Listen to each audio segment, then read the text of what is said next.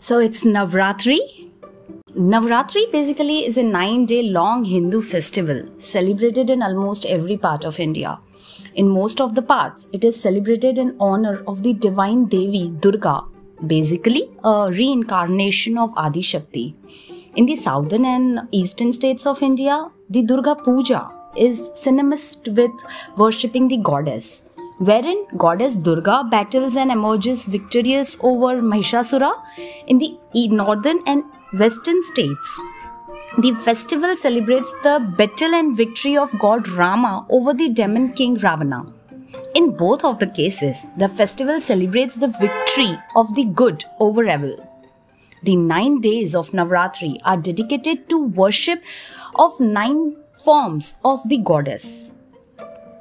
So here, in this series of podcast, we'll dive into the stories of each of these goddesses. So stay tuned.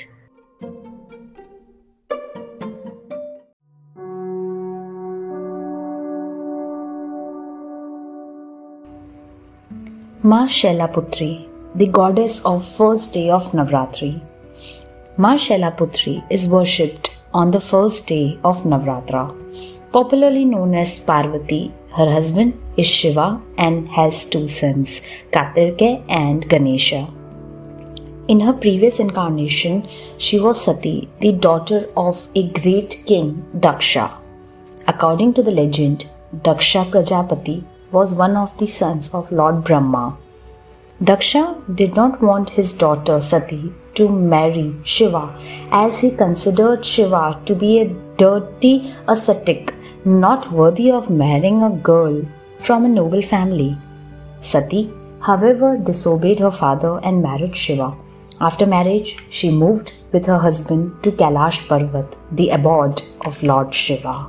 Once King Daksha organized a grand yagna and called upon all the gods to attend the grand yagna. He disliked Shiva and did not invite Sati.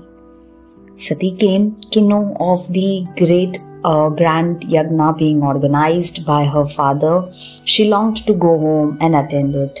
Shiva warned her from going to the yagna. He tried to reason with Sati that since they had not been invited, it was obvious that the king did not want them to be there. But Sati ignored her husband's advice and went to the ceremony all by herself. There she felt uninvited, as none of the relatives were happy to see her, including her father. Only her mother was delighted to see her daughter and hugged her tight. Sati felt a great sense of pain at being unwelcome in her own house. Daksha even insulted Shiva in front of her and in the presence of all the guests. This was too much for Sati to bear. In extreme grief, she jumped into the sacrificial fire at altar meant for the holy yagna and immolated herself. The news of self-immolation reached Shiva. In his anger, he invoked his fearful form, Veerbhadra. He decapitated Daksha and wiped off the entire sacrificial canopy that was prepared for the yagna.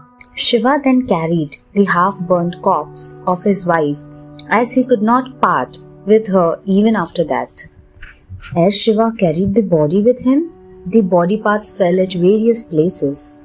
These places later came to be known as Shakti Pithas. There are 52 Shakti Pithas in India. King Daksha was later forgiven by the intervention of Lord Vishnu and was given life by attaching a ram's head to his body. He was able to complete his yagna in the presence of all the gods. In her next birth, Devi Sati was born as the daughter of Himalaya, the god of mountains, and was named as Shailaputri. Her other names in this incarnation were Parvati and Hemavati. In this birth again, she was married to Lord Shiva. She defeated all the prominent gods and is considered an embodiment of Shakti, that is power. Ma Shailaputri is the most prominent goddess among the Navdurgas. She is worshipped on the first day of Navratri due to her endless glories.